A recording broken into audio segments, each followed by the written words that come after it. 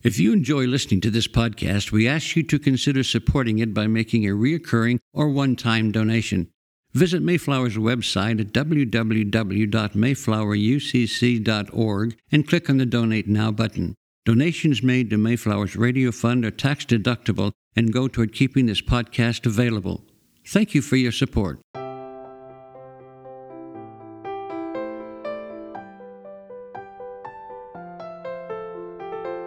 The sermon you are about to hear was preached at Mayflower Congregational UCC Church of Oklahoma City by the Reverend Dr. Robin Myers, senior minister in one of America's premier liberal Protestant pulpits.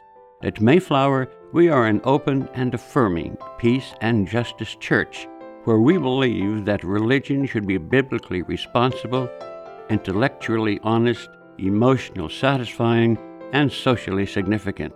We go now to the pulpit of Mayflower UCC Church of Oklahoma City under the preaching and teaching of Dr. Robin Myers.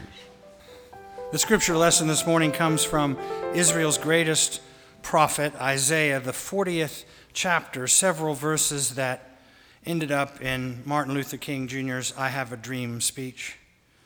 A voice cries out in the wilderness, "Prepare the way of the Lord, make straight in the desert a highway for our God. Every valley shall be lifted up, every mountain and hill shall be made low. The uneven ground shall become level, and the rough places a plain, and then the glory of the Lord shall be revealed, and all people shall see it together, for the mouth of the Lord has spoken." Here ends this reading inspired by God. May God grant to us wisdom and especially courage for interpretation.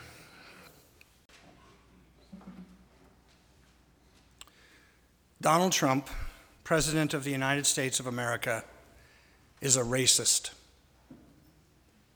A racist. There's no other way I could have started this sermon on the weekend celebrating the 50th anniversary of the birth of Martin Luther King Jr., the death of Martin Luther King Jr. And if you think I need to be forgiven for saying this from the pulpit, I accept your forgiveness. But if you think I could forgive myself for not saying it, you are mistaken. I think that would be a sin.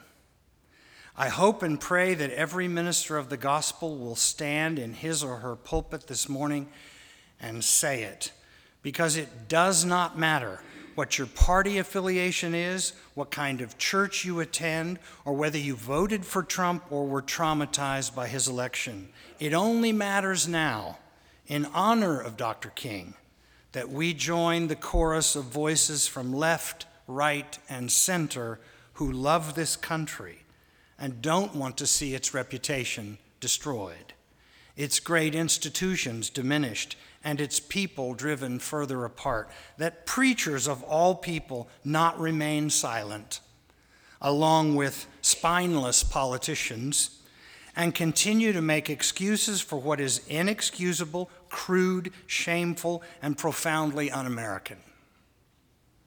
Now that that is off my chest, you will be glad to know that the rest of the sermon will shift its focus away from a president whose toga is showing and toward Dr. King, who knew that racism is America's original sin, and who also knew that the greatest enemy of racial reconciliation was not the KKK, it was what he called the white moderate. Do you know any white moderates? You are looking at one. Oh no, Robin, no, say it isn't so. You're not a white moderate, you're a proud liberal. Ask anyone. Your books, your columns, your sermons, you voted for Bernie Sanders in the primaries. Come on. You're not a white moderate, Robin, really? What if I told you that not only am I in my day-to-day life more a white moderate than a revolutionary, but that at this moment I'm looking out at a whole room full of white moderates? No, not Mayflower. No, we just voted to become a sanctuary church. Yes, we did, and we should have. But did you know we lost members over it? They thought we were asking people to break the law, and for them this was the last straw. But Dr. King said if a law is immoral, you should break it. Lori and I proudly preach the social gospel here, and you cheer our commitment to gay rights, women's rights, a place for everyone at the table. But we've noticed that when we bring up the oil and gas industry, the response is, muted at best, sometimes hostile. It is not easy to hear criticism of an industry that has enriched so many of us, even if failure to pay its fair share of taxes has made Oklahoma a failed state. Not to mention its undeniable and continuing contribution to global climate change and earthquakes. Martin Luther King Jr. was not assassinated during his civil rights period, but some years later, after he began to attack the way wealth is distributed in this country. Everyone except the most ardent racist knows that the segregation in the Jim Crow South was evil.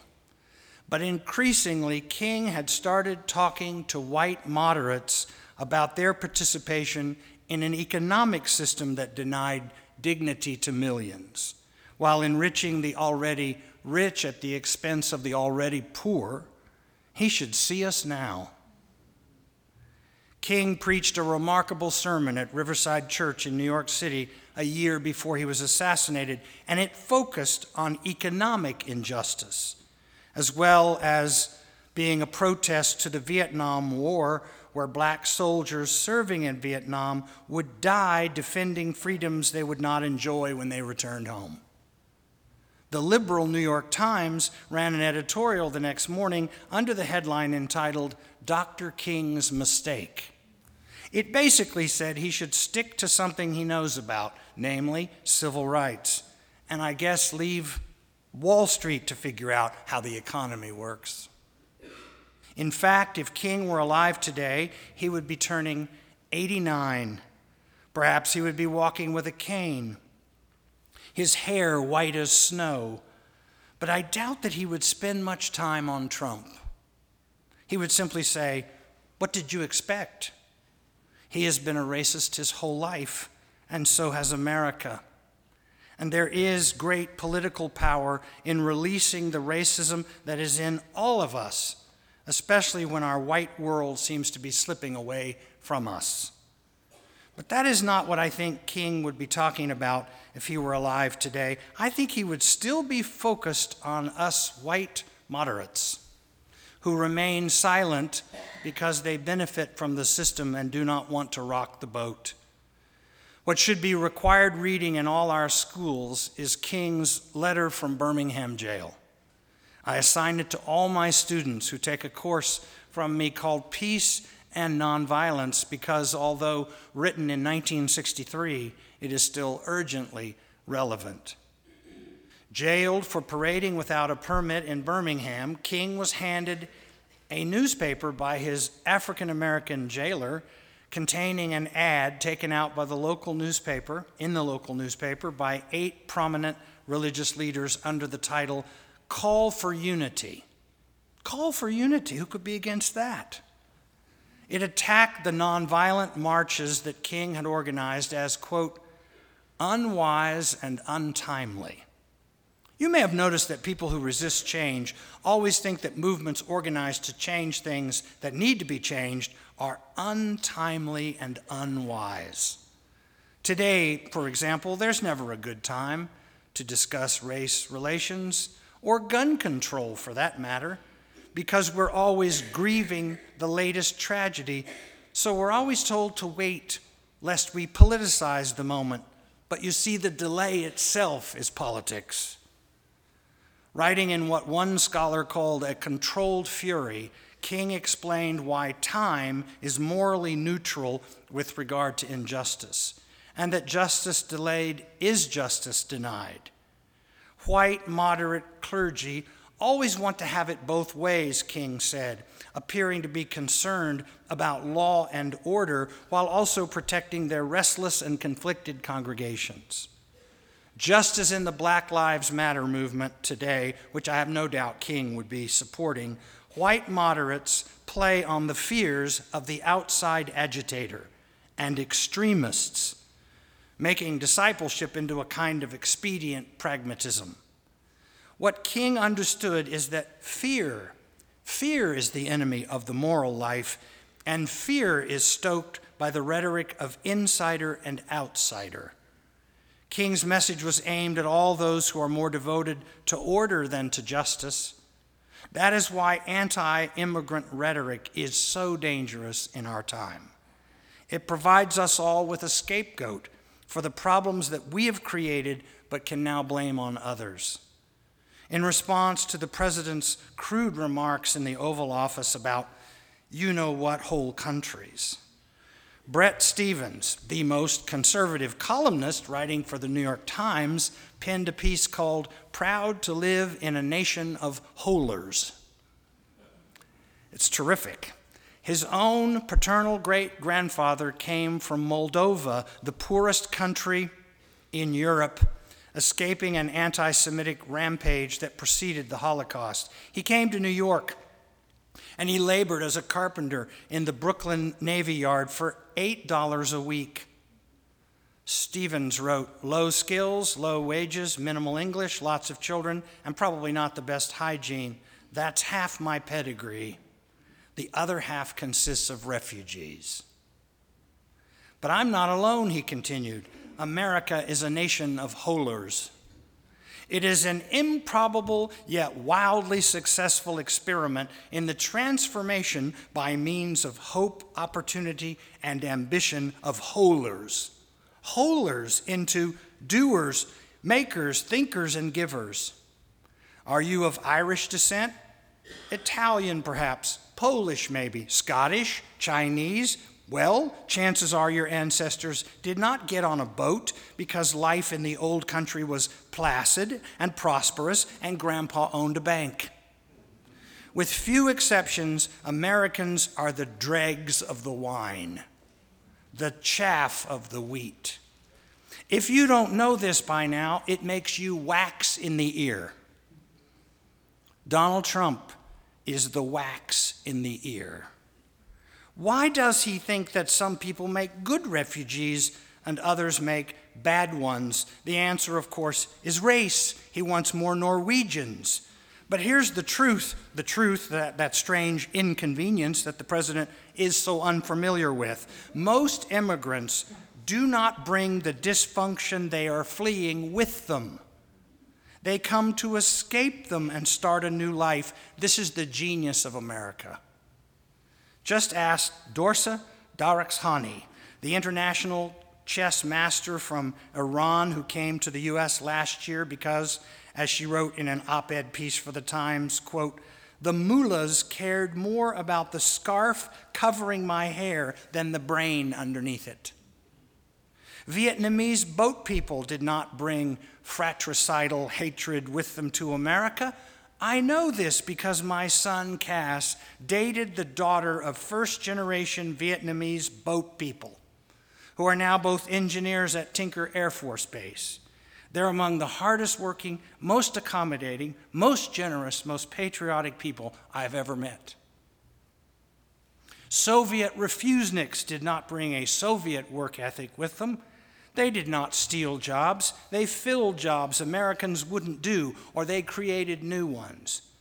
They don't bring crime to cities. They drive out crime by starting businesses and families in shrinking cities or underserved neighborhoods. They don't undermine American culture. They feed, enrich, and reinvent it, not least through their educational ambitions for themselves and their children. This is true of most immigrants, Stephens writes, but perhaps more so of the so-called holers from sub-Saharan Africa. Sub-Saharan Africans have among the highest college completion rates of any immigrant group. As for Haitians, they have a higher labor participation rate than the overall workforce and a median household income that is robust by the standards of any developed nation. Why? Why? Because immigrants self-select. They have a broader perspective. They know their luck. They want it more. The miraculous thing about America is mostly invisible to those who've known nothing else. They can't see it. To really see it, you must first rise up from a hole. The president has not, to say the least, risen from a hole, but he is sinking into one. We have a president, Stevens wrote, who is even more ignorant of America than he is of the rest of the world. Besides, his preference for more Norwegians is kind of humorous. I mean, it is and it isn't. It's based on race, of course, but the quote of the day comes from Maine Guy, an immigration historian at Columbia University. Listen. Obviously, he likes Norwegians because they're white, but he knows nothing about Norway, a country with a single-payer universal health care system and free college education. Why would anyone want to leave Norway for the U.S.? To honor Dr. King, here's what we should do. First, consider joining the march tomorrow at 2 p.m. that launches from the corner of MLK Avenue and Northeast 20th Street. And in the year to come, we should remember that King wasn't looking for fans and wasn't a perfect man himself any more than Jesus was. This morning, all over this country, words will be spoken that will sound as if they're honoring Dr. King. Much of it will be whitewash. Whitewash.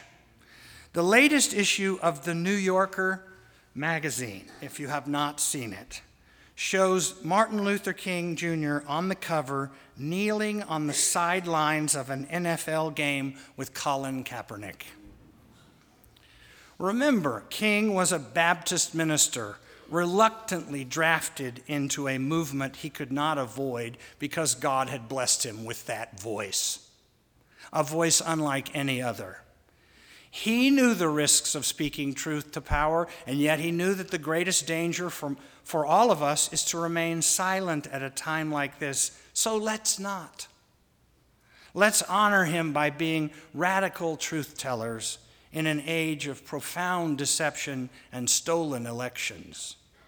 Let's tell the truth about everything, about our addictions, our illusions, even our dysfunctional families. But most of all, let's be honest about ourselves and our own denial when it comes to racism. Church is not about bake sales, bylaws, and worship as entertainment. It's about becoming disciples of Jesus. King reminded us that there was a time when the church was very powerful, a time when, quote, early Christians rejoiced at being deemed worthy to suffer for what they believed. We were once the outside agitators, he said, and the disturbers of the peace. Now we are the tax-subsidized servants of white, moderate mediocrity. To conclude on a personal note, I had just become captivated by the voice of Dr. King as a teenager, when at the age of 15 and on a fishing trip with my father, got the news that he'd been shot dead in Memphis, and I saw my father weep. Then, just 2 days later, what would have been, in my opinion, the best of all the Kennedy brothers and the next president, Bobby, was also shot dead, and a darkness fell across the spring of 1968 that no one who was not alive in those days can fully appreciate. But that darkness has returned, and we're going to have to save ourselves. We will not do that by turning against one another, but by joining hands to remember what it was like when America was the last best hope of the world. It can be again. And in King's memory, we pledge to do everything we can to make it so. We are not morons. We are not morons, nor should we accept being represented by one. Just before he died, King addressed a crowd about his days in Birmingham and his battles with Bull Connor. He said, and then old Bull would say as we kept moving, turn on the fire hoses, turn the fire hoses on them. And they did turn them on. But what they didn't know was that we had a fire. We had a fire that no water could put out. That's what I want for this amazing church. To know that God is not done with us, not even with our white moderate souls, until we say and then do what these times require of us. We must. Would that the waters of our baptism would make our commitment to resistance an unquenchable fire. To close, here is one of King's lesser-known quotes. If you can't fly, then run. If you can't run, then walk. If you can't walk, then crawl. But whatever you do, you have to keep moving forward. We will, Dr. King. We promise not to let the dream die. Sincerely, Mayflower's White Moderates. Amen.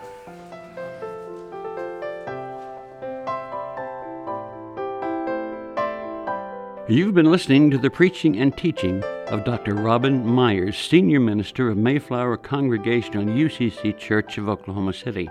More information about the church can be found at mayflowerucc.org or by visiting Mayflower's Facebook page.